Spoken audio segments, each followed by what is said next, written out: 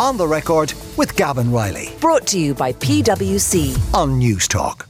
Now, it's been a very interesting week in the sports world, not least because of last night's victory by Man City in the Champions League, of course, but also because of the developments around the merger of the three major golf tours, the PGA Tour and the DP World Tour, formerly the European Tour, effectively merging with LIV Golf, which is owned by the Saudi Arabian Public Investment Fund, effectively meaning that all of professional golf is now going to be privatised under the control of the Saudi Arabian government. I've been speaking to Padraig Reidy, who is the head of content 89 Up. He's also a freelance contributor to publications including The Guardian, The Observer and The Irish Times. He coined the phrase sports washing, and I started by asking him, was this an unprecedented development in the world of sport?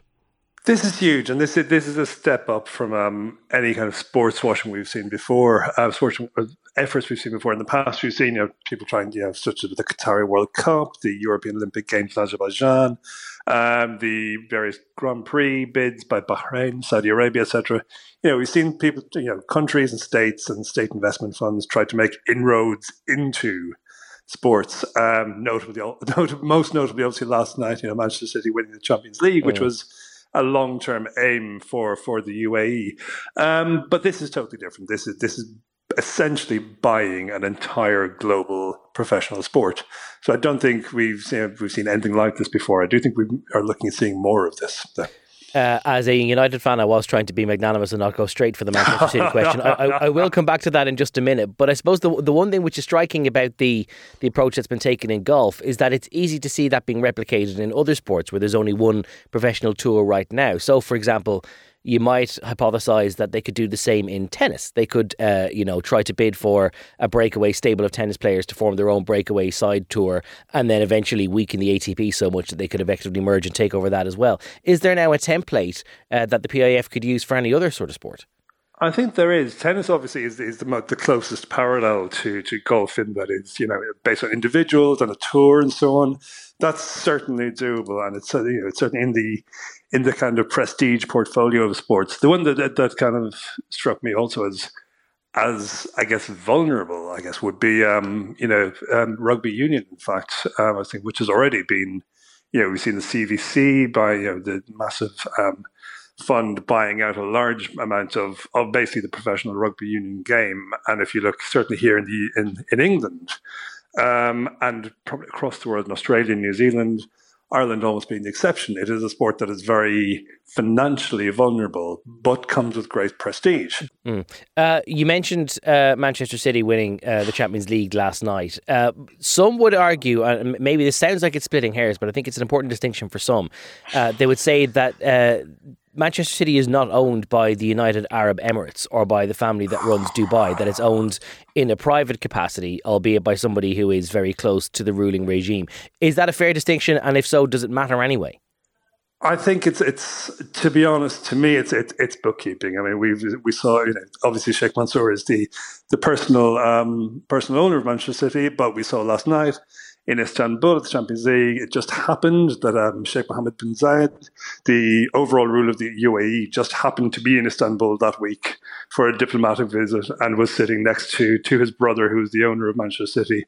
So technically, likewise, golf is not owned by Saudi Arabia. Saudi Arabia it's owned by the Saudi Public Investment Fund, which is technically supposed to be a distinct body, but I think really, ultimately we know that these, particularly in the countries of the Gulf, decisions are taken on a very top-down basis, and nothing would happen. Sheikh Mansour is not free to make decisions about Manchester City without ultimately the entire ruling system supporting that. So if you have a situation where a team which is effectively owned then, as you would argue, by a state can win the Champions League, and one of the other spots for the Champions League in England is going to be taken up by Newcastle, owned by the Saudis. There's a prospect of Manchester United being sold in the coming weeks to, again, notionally private Qatari citizens, but effectively the state itself. 3 of the 4 English teams in the Champions League would be owned by Middle Eastern petrostates. What does that say then to everyone else? Does it mean that you almost have to embrace being owned by a petrostate simply to compete? I think this has to be the concern. The English game is obviously particularly tempting because of its global spread, but also you look at Paris Saint-Germain and other teams who are the vehicles for propaganda, both internal and external for these countries.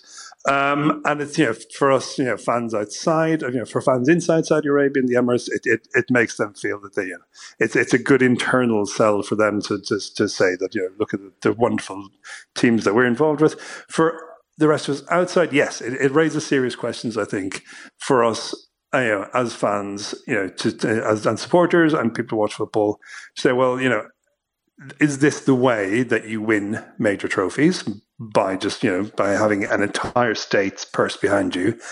And is that something we're happy about? Is this something that we can deal with? Now, we saw last year, at the start of last year, there was a lot of controversy around Newcastle United, for example, being taken over by the Saudis. By the end of the year, everyone's praising the Newcastle manager for the brilliant job he's done, and we see how very quickly these things get normalised, very, very quickly.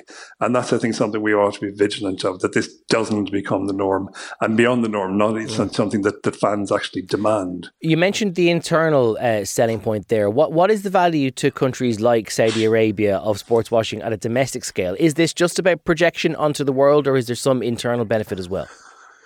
The Saudis have a particular issue in that they have a very young, educated population, and that it always spells trouble for any kind of authoritarian regime. They have young people who are well travelled, well educated. They obviously have the internet. They know what the outside world is like. So they've invested a huge amount in trying to bring what is simply in old terms bread and circuses to the people. They want big events. They want prestige.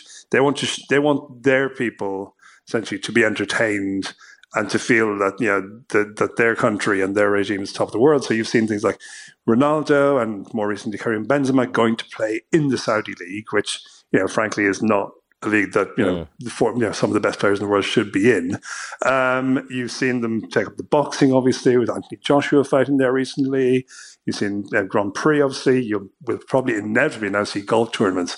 You see increasingly music festivals in Saudi. And is it all as straightforward or as transparent as basically just trying to keep the locals entertained so as to stifle any dissent? Largely, it is about keeping people happy, yes. There is an element of that. Now, there is also a projection of power externally happening, obviously. And thirdly, there also, for the Gulf states in particular, there is the fact that they need to start thinking post-oil, ultimately. So the Saudi Public Investment Fund is not just about sport. They've also invested massively in the video games industry, in Uber, in all these kind of big international prestige. Cruise ships, another big thing. So they've invested in all these big international prestige industries, which they hope will see them through the eventual global transition away from oil. When you get to a post-oil world, that there'll be just incredible soft power because of the amount of stuff that they've got their tentacles in. Precisely. Okay. Exactly. How long ago was it that you happened to coin the word sports washing? And did you ever think that it would just become the known shorthand for this kind of practice? That was back in 2015, and when we were working with human rights activists in Azerbaijan. And the Azerbaijanis were almost world leaders on this kind of thing. They were in there with the Formula One earlier than anyone else. They hosted Champions League matches and so on, but they also then hosted something that was called the European Olympic Games.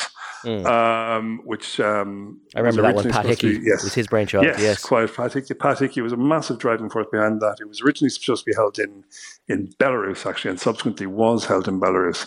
But we were working with Azerbaijani activists around that time, and they wanted to draw attention. They didn't want to boycott. They weren't calling for boycott, but they wanted to draw attention to how the government was trying to project itself as a modern European country, with hosting big international tournaments, having big pop stars like Lady Gaga playing at the opening ceremony and all that, while at the same time locking up journalists, locking up activists, stifling any kind of dissent, any opposition parties, anything like that. So we came up with the term sports washing to look at specifically how sport was being used to project a modern kind of progressive image. That was Padraig Reidy, the editorial director of 89 Up, a regular sports freelance contributor, and the person who coined the phrase sports washing, speaking to me before we came on air this morning about developments in golf and beyond.